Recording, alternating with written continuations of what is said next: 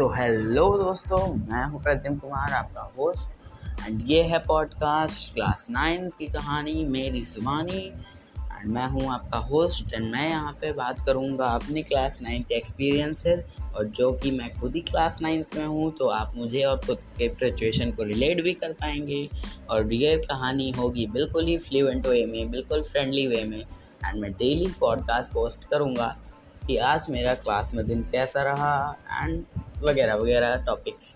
सो फिर get on your seats, have a popcorn and let's start the podcast. So फिर चलिए शुरू करते हैं। नहीं, ये बहुत ट्रेंडिंग में आ चुका है, टेक्निकल गुरुजी वाला, ये नहीं। तो फिर चाहिए सुनते हैं हम और आप ये पॉडकास्ट।